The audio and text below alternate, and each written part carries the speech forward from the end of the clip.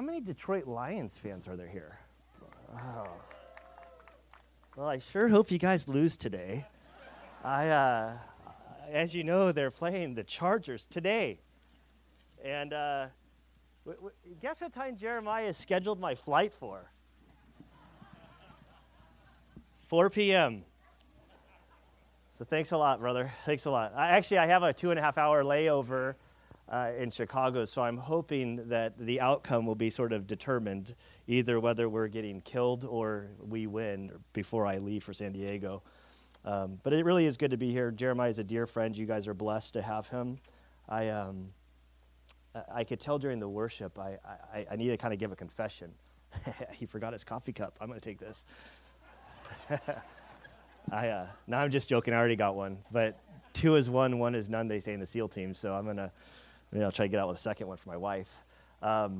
Okay, so I'm tired right now. I realize you guys are on the East Coast time, and I'm 3 hours ahead. And so it's some terrible hour for me right now. I've already shared once, and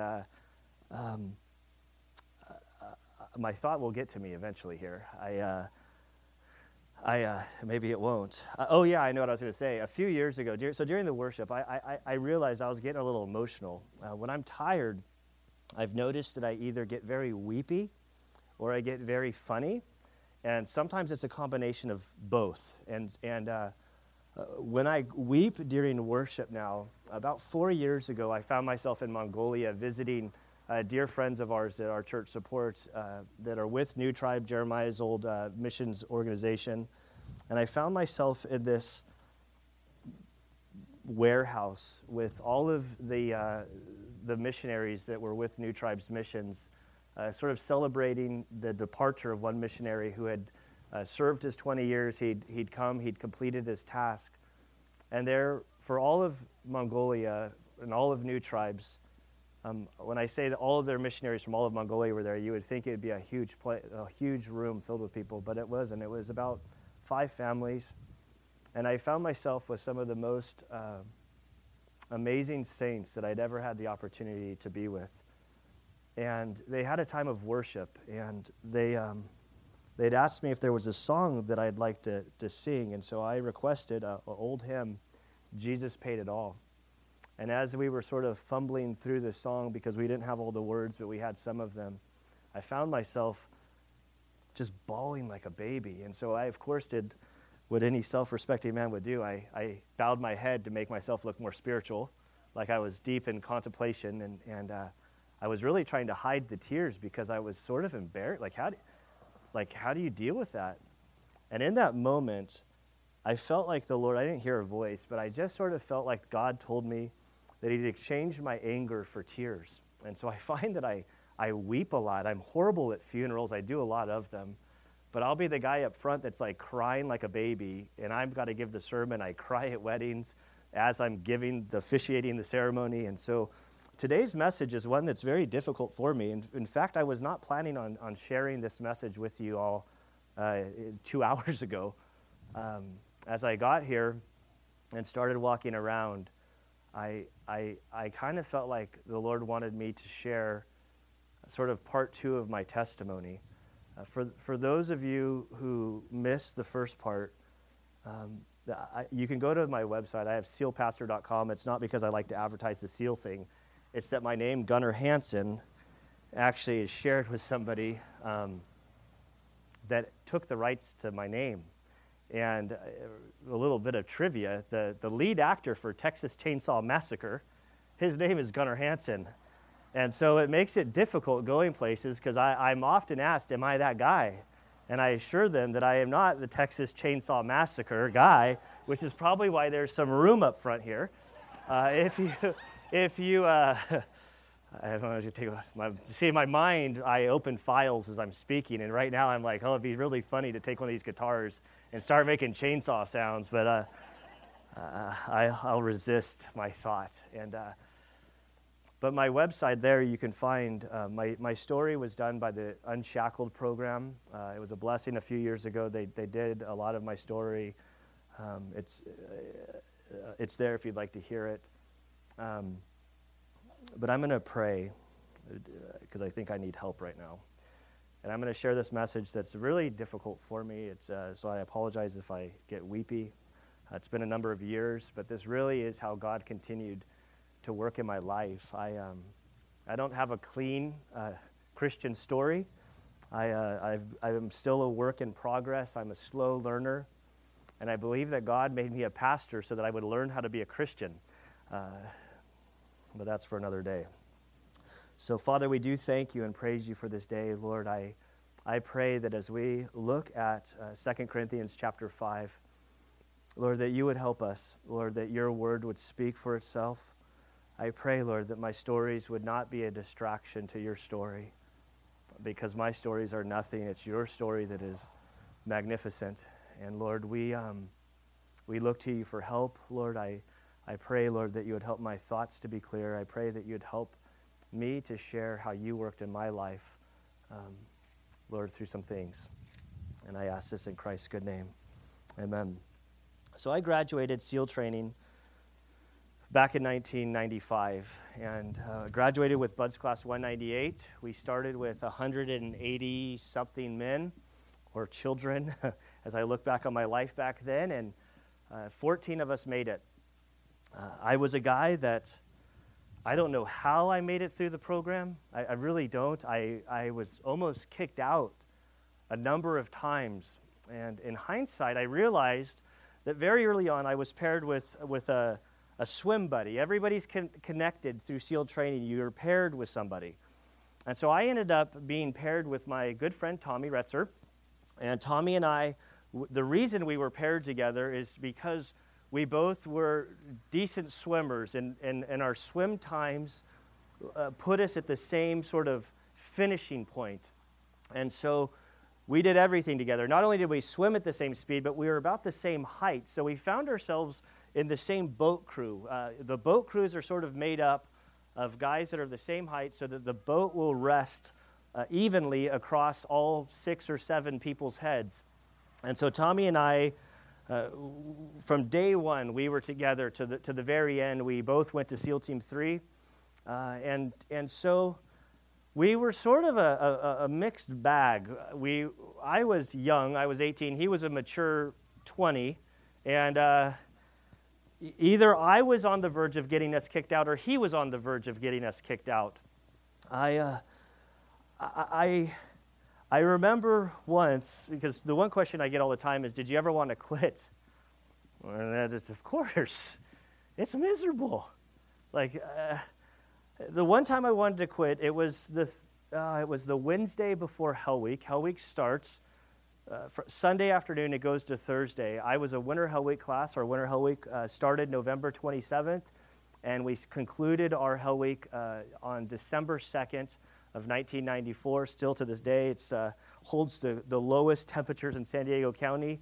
It was horribly cold, and it was Thanksgiving weekend before Hell Week started, and I started to come down with some sort of fever or flu that previous week, and we woke up to find out on Wednesday that they had decided that they were going to do a swim test on us, and so we had to swim 3.5 nautical miles. A nautical mile is farther than a statute mile, which you use on land. And so I was like, this isn't good. I mean, who likes the flu?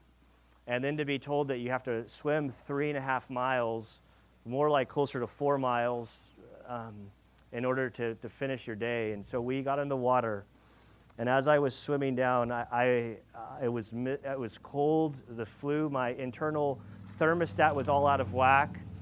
I began to question whether I could survive the training or whether I even wanted to be there. And so I began over the course of this mile, what is it? So 1.75 miles on the way down, I started to have this conversation in my head that when I got to the halfway point, I was going to quit. I was going to DOR, which means to drop on request.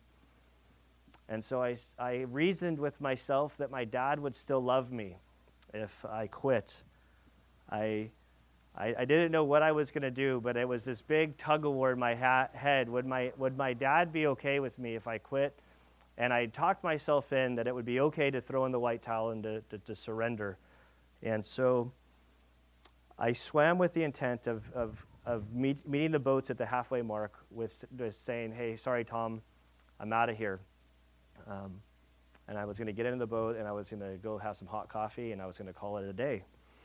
And so I got to the boat, and by the time I got to the boat, I realized that I didn't want to quit on Tom. Because if I quit on Tom, then Tom would be paired with a slower swimmer. I was prepared for the harassment that would come to me, but I didn't want to do anything that would harm him.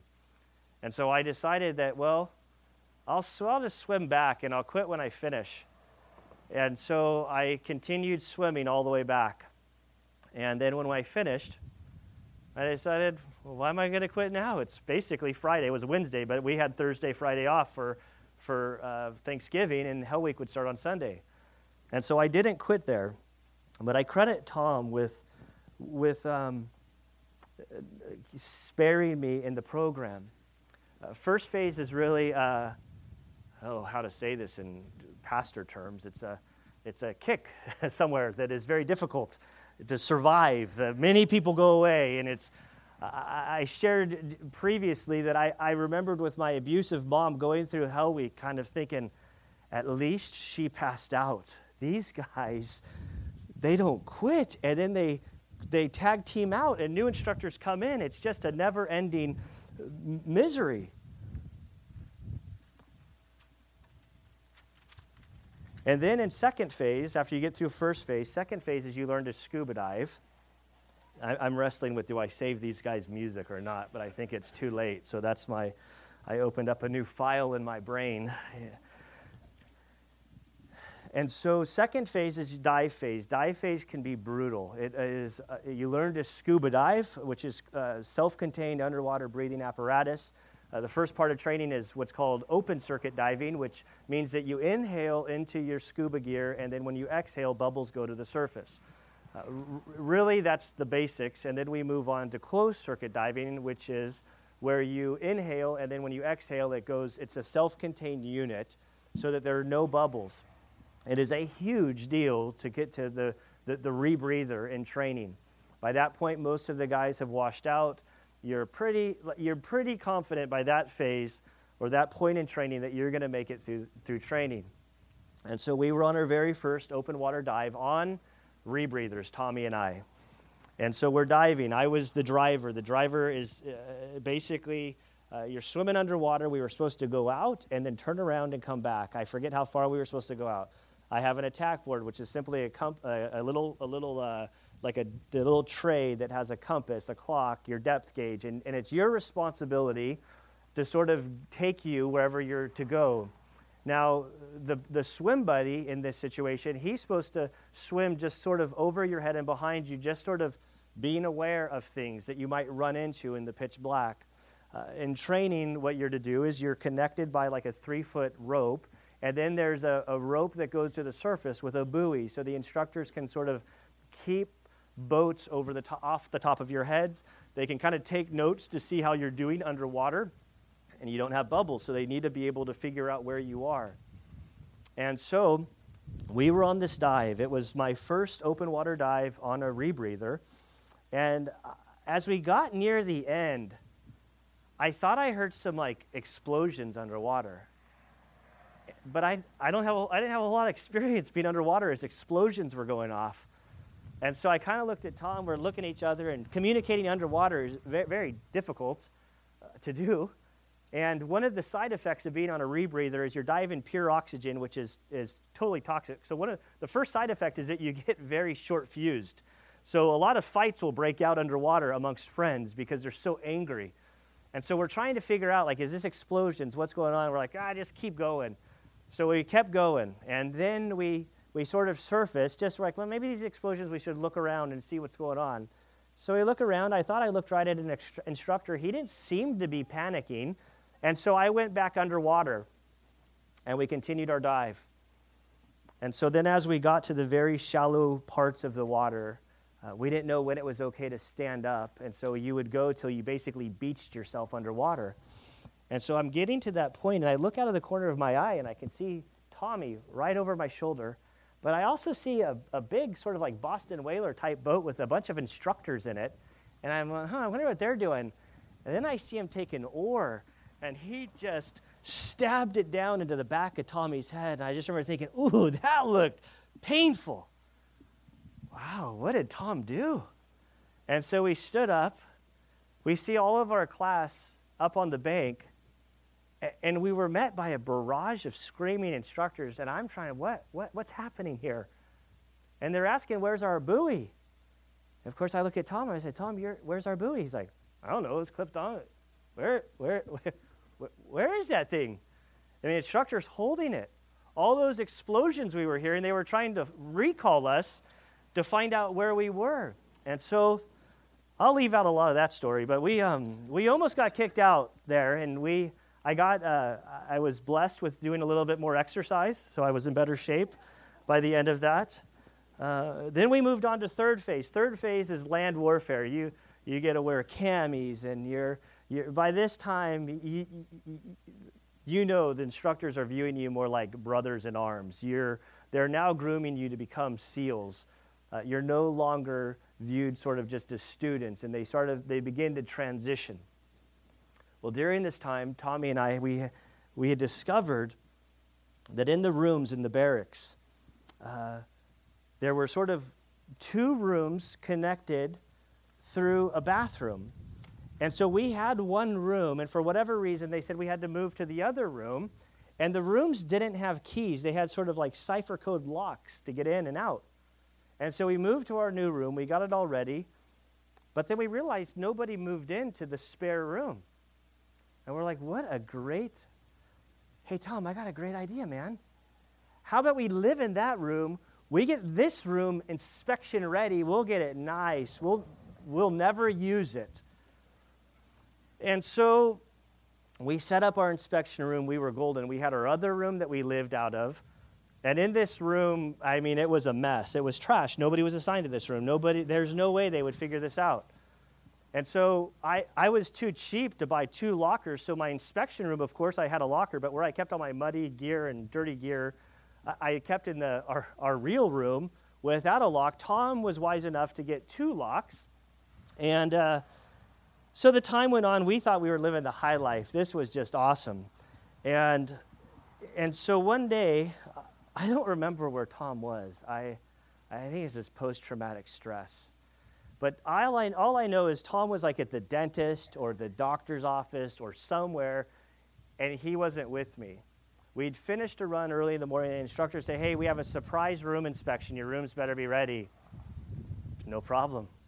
I'm always ready. I don't care that Tom's not here, so I'm standing by my room. It's immaculate because we never went in there. It was just perfect. I'm standing at the door ready, like going, these guys think they got us. I'm so much smarter than the instructors. Tom's gone, no problem. I got this by myself. Then all of a sudden, I hear screaming from our other room. And this wasn't good. And so there's a saying, deny everything, make counter accusations. And so somebody comes to get me, and I kind of like, what's going on over here, guys? And the instructor, so I'm like, what's going on, boys? And they're like, whose room is this? I have no idea. We live over there. They're like, you're sure you live over there? Yeah, all our stuff. Look, go inspect that room. I don't know whose all stuff this is.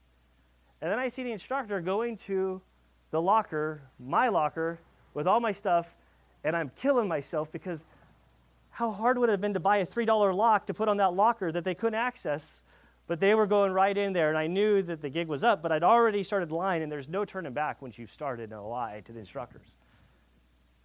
And they open it, and they say, you're telling me this is not your room. I'm like, I have no clue. Now, Tom wasn't there to defend himself, so it's time for me to throw him under the bus. Maybe it's Retzer's. I don't know anything about it. Where is he? Maybe he's hiding. Such a good friend. So they open the locker, and I see the cami pants where we've been out at Laguna Mountains, and they're all muddy, and they read the name tape on the back, and it says Hanson. they say, this is your room, how does it say Hanson on it? It's a really common name, and it's what a coincidence. And I just remember them throwing the pants, and I must have had sunflower seeds because there was memories of sunflower seeds flying.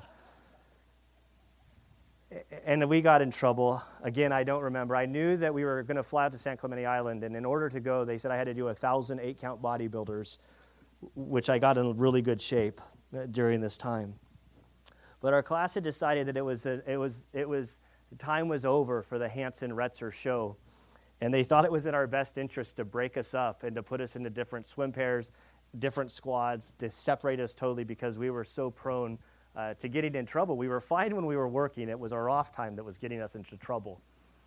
And so then we moved on with our life. We each got orders to SEAL Team 3 out of Coronado. We checked into SEAL Team 3. SEAL Team 3 had no idea about our previous history, and so they threw us into the same platoon together. Hazing doesn't happen in the Navy officially, so we were remediated. We got extra conditioning for a lot of stupid things that we did. I blame Tom for most of those since he's not here to defend himself.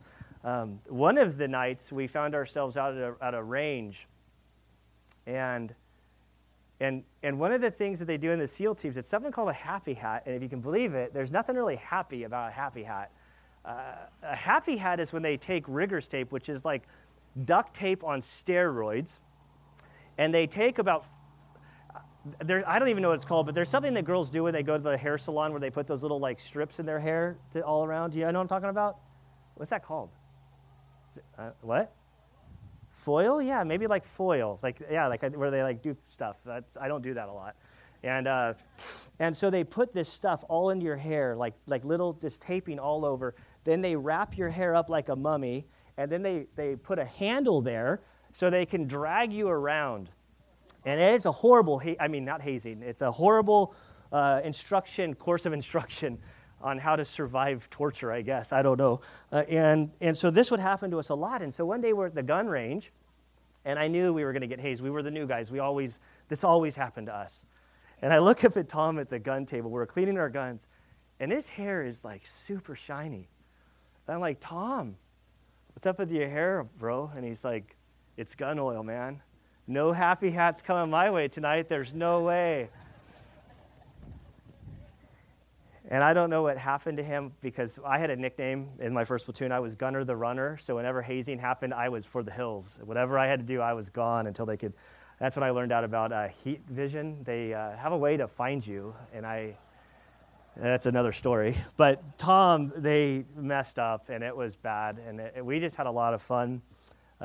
Tom and I grew up in the SEAL teams, and we found ourselves sort of going separate ways after a couple platoons. I shared during the first service about my little incident, resisting and evading arrest if you weren't here. So it was a little incident that was sort of a big incident, and it got me thrown out of our platoon to deal with that. And eventually, after a few months, I was able to get my clearance back. I was able to go on and serve honorably for the rest of my time. And during that phase, I sort of became a Christian. I became a Christian. And it was about 5 years after my conversion that Tom and I, we bumped into each other. We hadn't seen each other in years. And we were in the weight room. He was working out. I was getting a glass of water. And I don't like weight rooms that much. And so we kind of bumped in. It's like, hey, Tom. He's like, hey, Gunnar. It's like, hey, what are you doing? I'm like, and I told him, I have deployment. I'm leaving for deployment, and I'll get back on June of 2001. And he's like, I'm like, what are you doing, man? Are you going into another platoon? I'm like, I think I'm going to go to BUD/S when I get back and go be a first phase instructor. And he's like, no, I think I'm going out to Dev Group, and I'm going to screen for what's called Green Team. That's SEAL Team 6. And so he went out to Dev Group. I went my separate way, and life sort of went on. I got on deployment. Came back from deployment in June of 2001. 9/11 happened, which was sort of, you guys heard about that, right? Yeah, that's another thing Jeremiah did to me. He bought me a plane ticket on 9/11, and he's flying me home on September 13th. It's a good thing that I'm not superstitious, but it was sort of a surreal experience flying on Friday. this event that so changed my life in many ways. And so I went on to Buds. I started working. I learned that Buds is a whole lot more fun as an instructor. It's awesome. I mean, when you're not the poor saps going through the training as an instructor, the creativity and the genius of things that we can do to them just for entertainment's sake, it is so much fun. And I found myself on June 26th of 2003 working at Hell Week, and I was working the graveyard shift. And I'd come home from Hell Week. I'd gone to bed, and I remember hearing the phone ringing. And my wife took the call, and my buddy Jake had called, and my wife Anna said, Gunnar doesn't take calls during Hell Week. He's asleep, and I've learned to don't wake him up if he's working graveyard Hell Week shift. And Jake said, no, Anna, I need you to wake up Gunnar. And so Jake is a buddy of ours that we graduated with 198, and so Jake told me, when I got on the phone, he said, Gunnar, stand up. And I'm like, shut up, Jake. What do you want? I'm sleeping. He's like, Gunnar, get up. He's like, I need you to slap yourself across the face. I'm like, shut up, dude. I'm not going to do that. What do you want? He could tell that I was getting angry at him. And he's like, okay, I can see you're awake now, and I need to tell you something. He's like, Tom was killed last night in Afghanistan. He was shot in the head, and it was a direct action sort of thing, and I can't go into the details. But it was a difficult time for me. I was a Christian at this point. Getting this news was terribly, terribly painful. And I realized that when I got the news, that the last time I'd seen Tom was in the weight room of SEAL Team 3. And what I didn't share with you about that time at the weight room is I'd become a Christian at that point. Kind of going back, that this was all during the time when God was really working on me, and I was resisting, and I remember being in the weight room, being convicted like I'd never been convicted before. And God, I truly believe that God was telling me to share with Tom how I'd become a Christian and to witness to him, but that wasn't something I was willing to do. I remember talking to Tom, being in this total argument with God in my head, and God saying, you need to tell him about Christ, tell him how you become a Christian. And my response to God was, Lord, you know all the things I've done. And Tom was there with me, and he was causing trouble in the midst of this. There's no way I'm going to share with Tom that I became a Christian for fear of the repercussions of what might happen to me, or what he would think about me, or I just wasn't ready for the humiliation of it all. And so my world was rocked. I knew that I was a Christian at this point. There was no doubt. I was married to my wife. We didn't have kids at this point. We'd lost our first child to a miscarriage, which was right in this window. And I just felt like there was wave after wave after wave of things that I couldn't happen. The first man killed in the war was a dear friend of mine from high school. He was in a helicopter crash and he was killed, Tom Adams. From 2003 to till present day, I've stopped counting how many funerals I've been to, how many good friends I've been to, how many funerals I've been to, I think I said. But during this season of 2003, it was like my whole world had imploded, and I found myself just at my wit's end, not knowing how to go forward, not knowing even how much more I could take. I'd already started, I felt God at this point that he was calling me to the ministry, but now there was some anger and some, was I really on the right path of getting out? I didn't know how to handle death. And if we're honest, we still don't. And I've come to the conclusion that in Ecclesiastes, I believe it's 3:11, or it could be chapter 7 in my notes when I get there, but it's all paper clipped down right now. Or it was. I hope that wasn't mine. Yeah, it wasn't. It's better. I'm still good. There's a verse in Ecclesiastes that says that God has placed eternity in our hearts. And so even as Christians, when we face death, it doesn't sit right with us. There's something about death that just isn't right.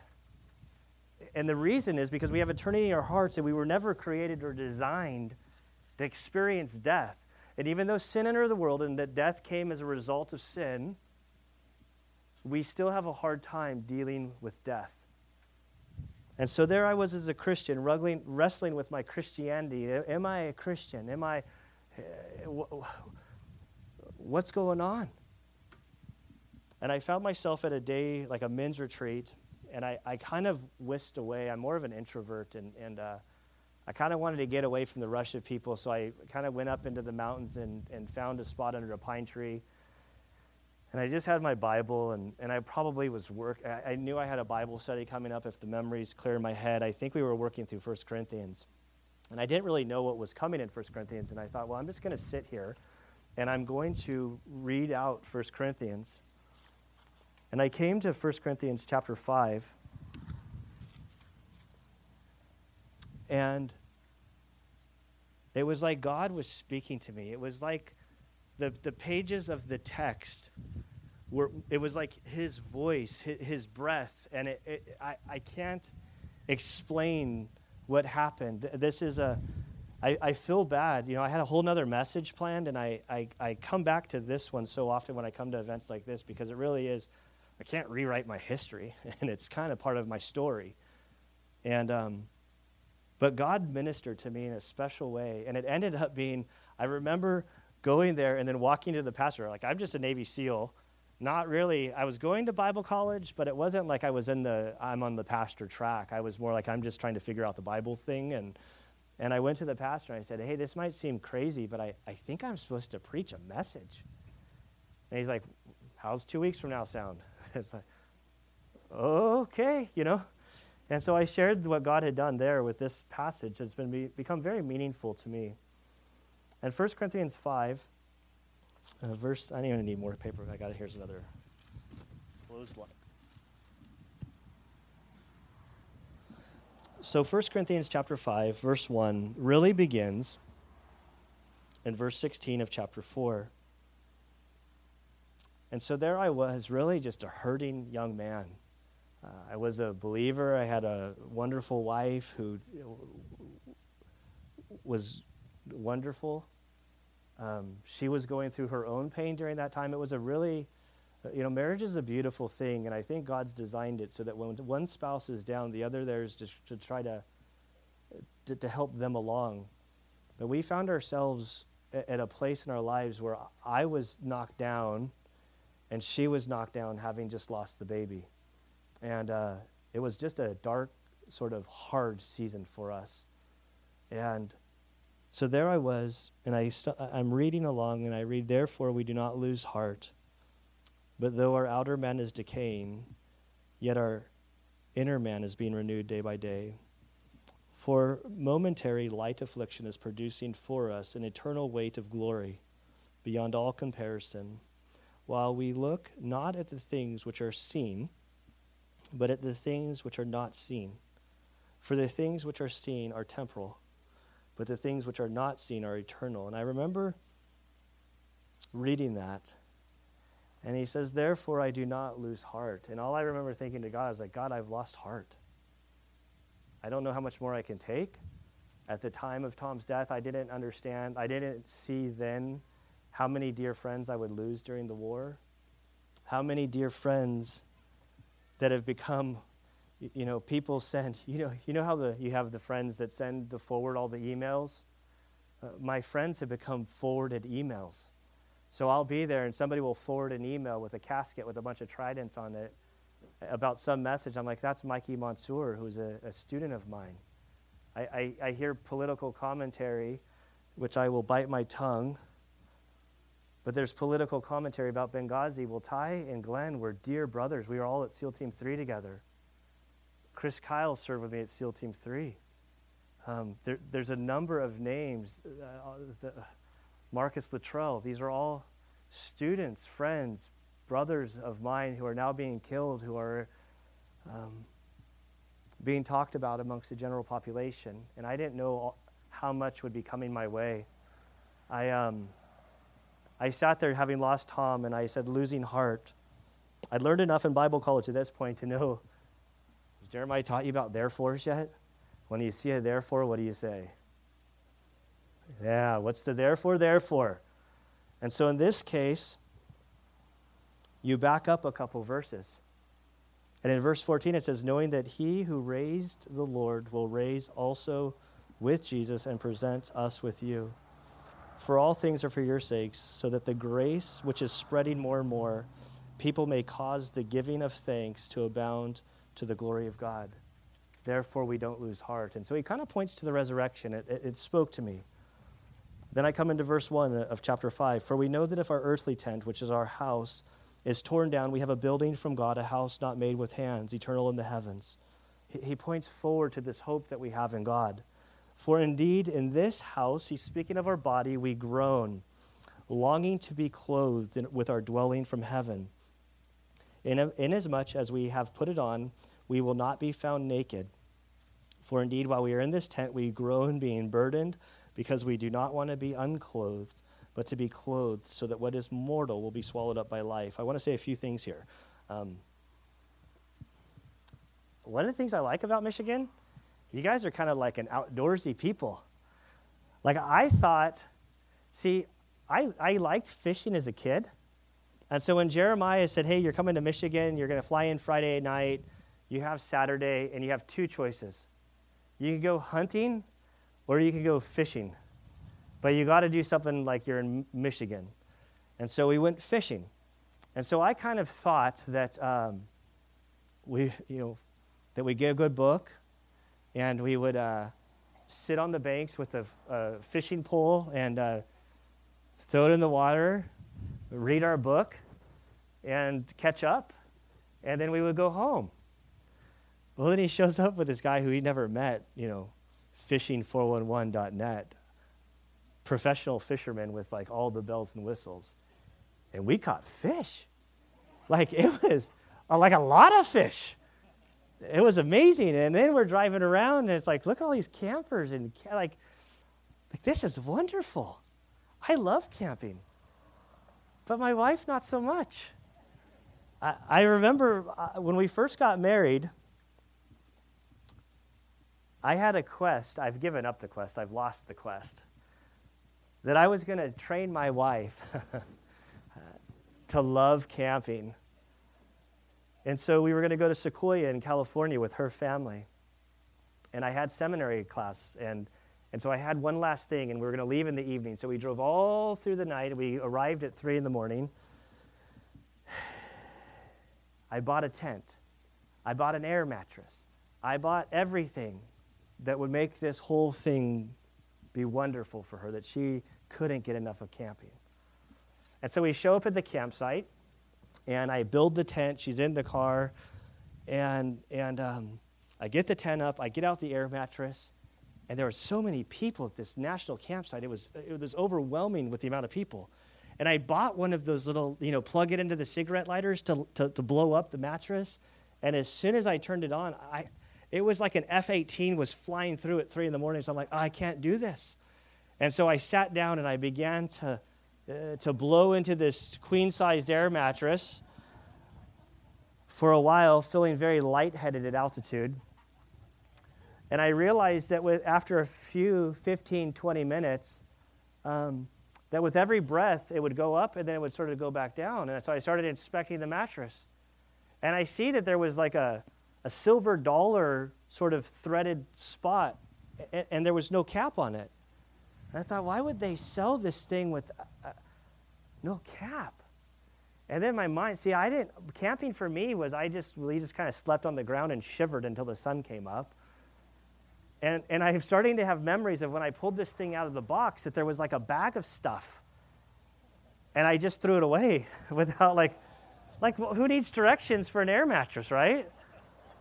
And so then I'm going back, I'm like, well, maybe I put it in the car. And so I'm going back to the car and my wife is just tired. She's like, is it ready yet? Is it ready yet? And I'm like, oh, just a few more minutes. And I'm looking around the car, I can't find it. And there's got to be matches around here. So I found matches. She's like, what's going on? Are you starting a fire? I don't need a fire. I just need a match. I'm like, don't worry about it. Just rest, honey. And so I sat there and I melted the two things and squeezed it together to try to get an air seal, which I kind of failed at. And then I kind of broke the news to my wife, and I said, well, it's really, I spent a lot of time sleeping on the ground. It's really not that bad. And I think I married that girl from, the kid's story about the pee in the mattress. I think I married her, but she had like a boulder under her back. And so all night long, she was just moaning. Like, her parents had a motorhome, but we'd only been married like 6 months, and I refused to take my wife to her parents' motorhome as a failure. And so I said, honey, just deal with it. It'll be okay. And so she moaned and moaned and moaned, and by the end, I was moaning because it was really miserable. And so I read this verse 4, for while we are in this tent, we groan. I think of that camping trip. But what Paul's talking about, he's not talking about a tent, he's talking about our bodies. And I encourage young people to hang out with older people, because older people, like my dad's now 81, he's in a retirement home, and it's so fun hanging out with the people in the retirement home. And they groan, they talk about pills, they talk about prostates, they talk about things being removed, things not working, things hurting, things failing on them, all sorts of things. And as we age, our minds stay young. And so guys like me, we tend to do stupid things thinking that we're still 20, but we're not. And our bodies begin to ache, and Paul is writing, then this body we groan, we recognize that the second law of thermodynamics, that everything is moving from order to disorder, that we're moving towards death, that our bodies ache, we groan, we long for this tent from heaven. At the end of verse 4, that day, under that tree, out in the mountains, something stood out to me. I don't know how you guys feel about death, but when I have seen death in my whole life, I've always viewed it sort of like a candle that's burning. And when you want the candle to go out, you snuff it. And it's the end of it. That's kind of how I felt about death, that you kind of lived your life, and then when you died, it was sort of over, the end, finished. But then I come to this verse, and Paul doesn't describe death that way for the believer. Paul uses this phrase, swallowed up by life, which is totally counterintuitive to the way we view death. Because remember, we're not equipped, Ecclesiastes 3:11, we have eternity in our hearts. So when we see death from a human perspective, it just doesn't seem right. But Paul here writes, as they were facing all sorts of problems, he says, what is mortal, our bodies, our lives, will be swallowed up by life. That death is really God's form of grace to free us from this body that's so wrecked by sin. He goes on to say in verse 5, now he who prepared us for this very purpose is God, who gave to us the Spirit as a pledge. Let me figure out where I am in my notes here. The Spirit of God, I wish we had 3 hands, but if I had 3 hands, I would probably use a third hand and be wishing for a 4th hand, because that's how it works, right? Sorry, you guys got my internal commentary.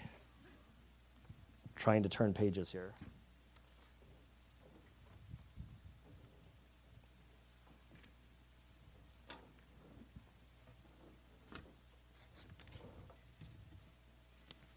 Sorry about that, and sorry to the musician whose paper clips are all off here, or laundry stuff. So this whole concept of the Spirit as a pledge, if you were to go back to Ephesians 1:13, Paul writes there sort of this great theological introduction to the churches in the region of Ephesus. He says to them that after hearing the gospel, you believed. And so I try not to speak in Christianese because I just don't have a Christian world. I didn't have a Christian worldview when I first came to Christ. And Christians tend to speak in lingo that I just didn't follow. And so the gospel is one of these things that we talk about so often, and yet I wonder, going back 15 years, if somebody quizzed me then and said, hey, Gunnar, what's the gospel? I said, I would have said, I know what the gospel is, and I would have fumbled through something. But the gospel is really simple. Paul in 1 Corinthians 15, he talks about proclaiming the gospel, and he says that the gospel is that Jesus died for your sins according to the Scriptures, that he was buried, and that he rose again on the third day according to the Scriptures. He goes on to list a number of people whom the risen Christ had appeared to. See, Paul was a skeptic. Paul was a persecutor of the church. Paul was not a man that would be easily converted to Christianity. And he says he appeared to these. He appeared to 500 men that at the time of his writing, he says most of them are still alive. And if you want to talk to them to get their testimony that Jesus rose from the dead, they will do it. In fact, most of the people that he listed all gave their lives not recanting from the truth that Jesus did indeed rise from the dead. And then Paul ends that little section, and he says, of all the apostles, I am the least of them, not worthy to be called an apostle, for I was a persecutor of the church. That Paul was there responsible for the killing of the first Christian. Okay, that might have... I'm still good.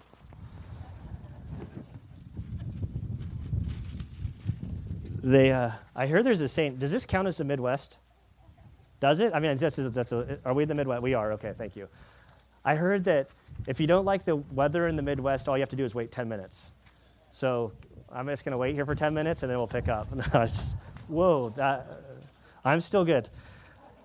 But we're talking about the gospel, and I'm going to try to keep your attention here because this is important. Paul then goes on after saying about he being the least of all the apostles.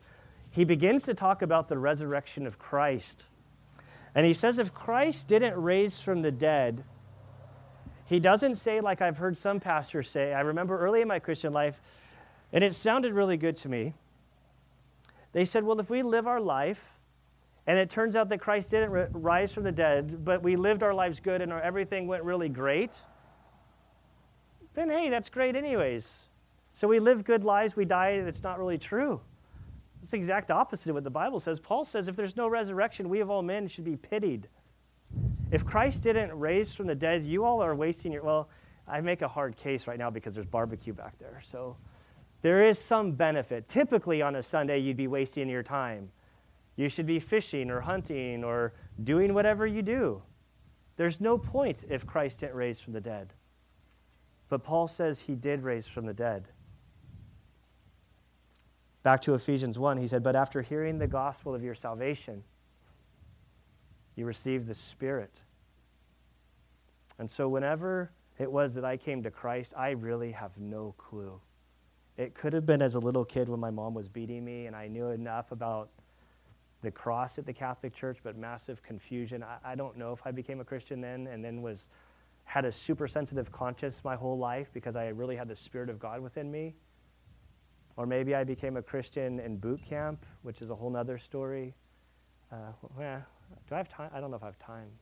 No, I'm going to ask for forgiveness instead.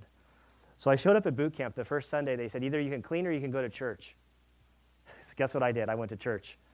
And I was Catholic. And so I went to church.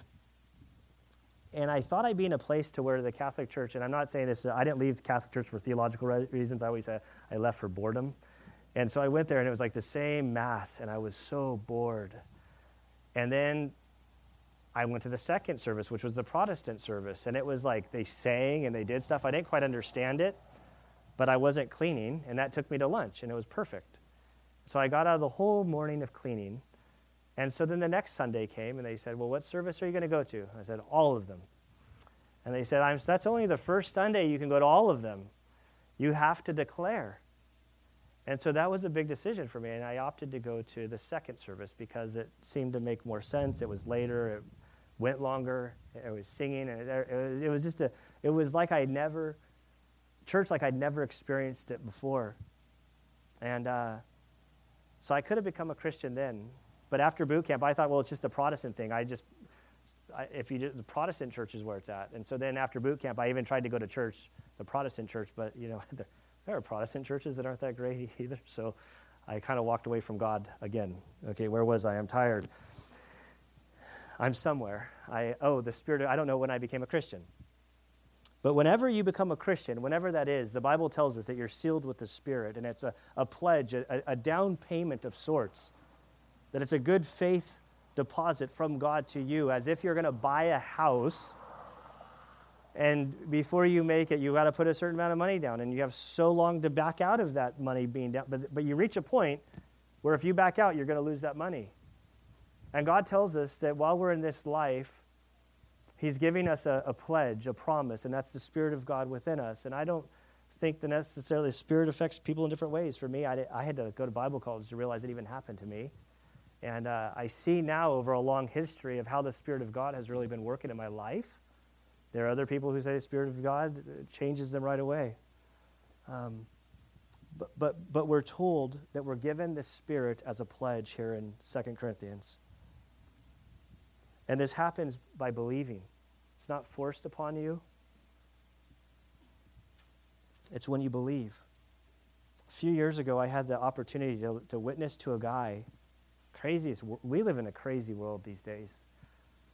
Me, who is not an evangelist, I led a guy to the Lord through instant messaging. I was in San Diego, he was in Hawaii. Somebody had connected me with him.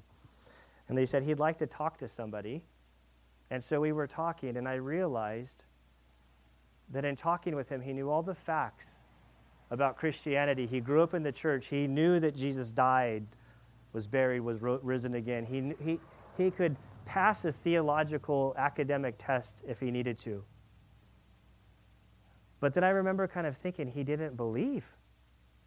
And I asked him, I said, you have all the facts right, but have you ever believed?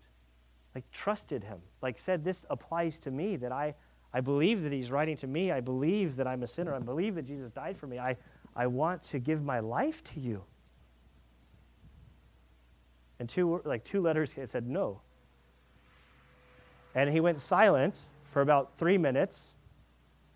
And then all of a sudden he said, done. I just gave my life to Christ. I was like, wow, that was pretty cool. That doesn't happen to me that often.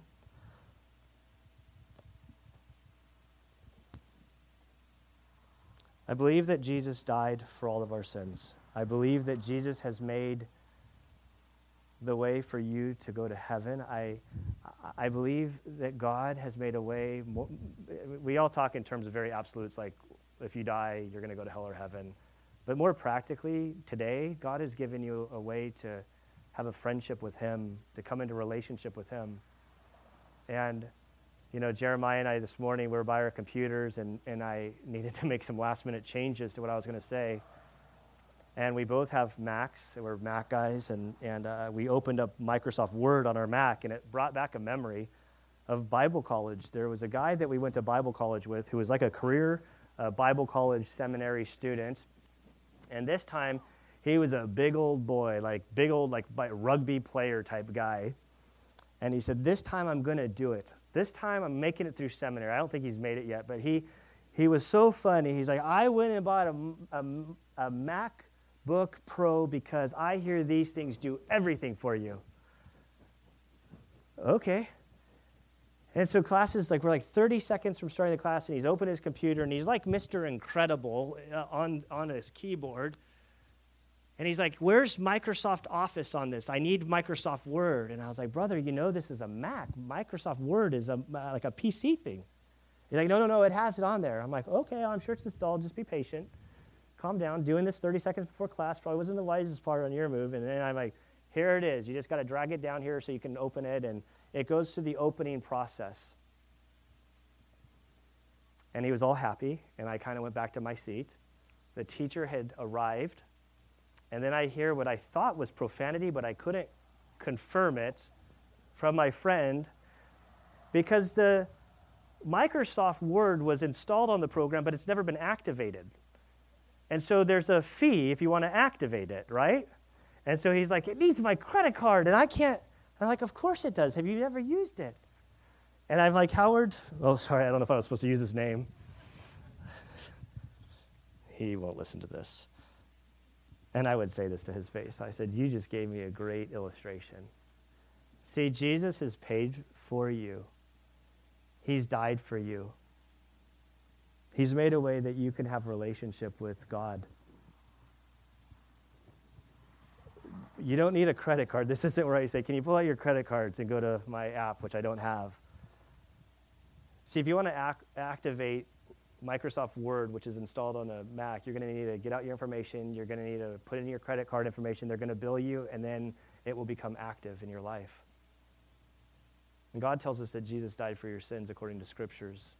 He knew you before you were born. He knew all your circumstances. The message I was going to preach to you today was from Acts 17:25 through 26, that says that each of us have been placed in our appointed times and locations so that you would be in the sweet spot to reach for God, that you would grope for him. But you don't need a credit card. What you just need to do, it's as simple as believing. I don't even really believe in a sinner's prayer. I believe that when you hear the gospel and you intellectually in your mind say, I believe, or think I believe, I buy into this. At that moment, we're told that you're sealed by the Spirit. This passage, which I'm sure I'm out of time, or maybe I'm smelling the barbecue. See Jeremiah getting nervous over there, like, how long is Gunnar going to speak for? I said I never go short, I always go long, and they're affirming that to me. So, sorry, guys. It's the Spirit here. But he goes on to persuade them, saying that one day we're going to give an account.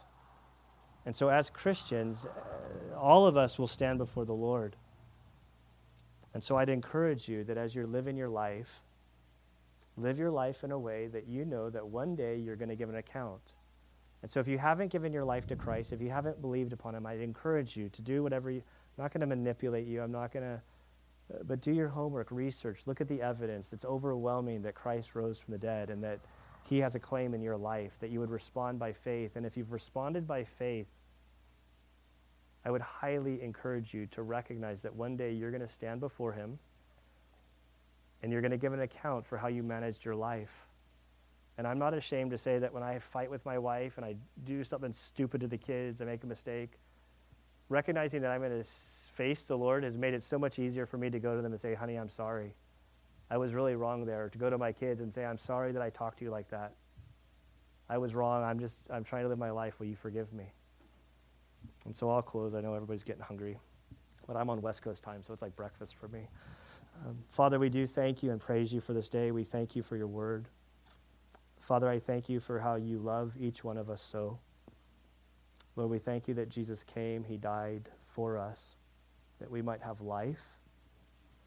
Father, I pray that we would seriously grapple with the claims that are in the Scriptures. Father, for those of us that don't know Jesus, I pray that you would soften their hearts, Lord, that they might come to the place where they have what they need so that they can place their faith in you. For those of us who have trusted in Christ, Lord, I pray that you would help us to fully live for you. That we recognize, Lord, that we will give an account. We need your help. We need your Spirit to lead us, to guide us. We thank you, Lord, for your loving kindness towards us. And it's in Christ's good name we pray. Amen.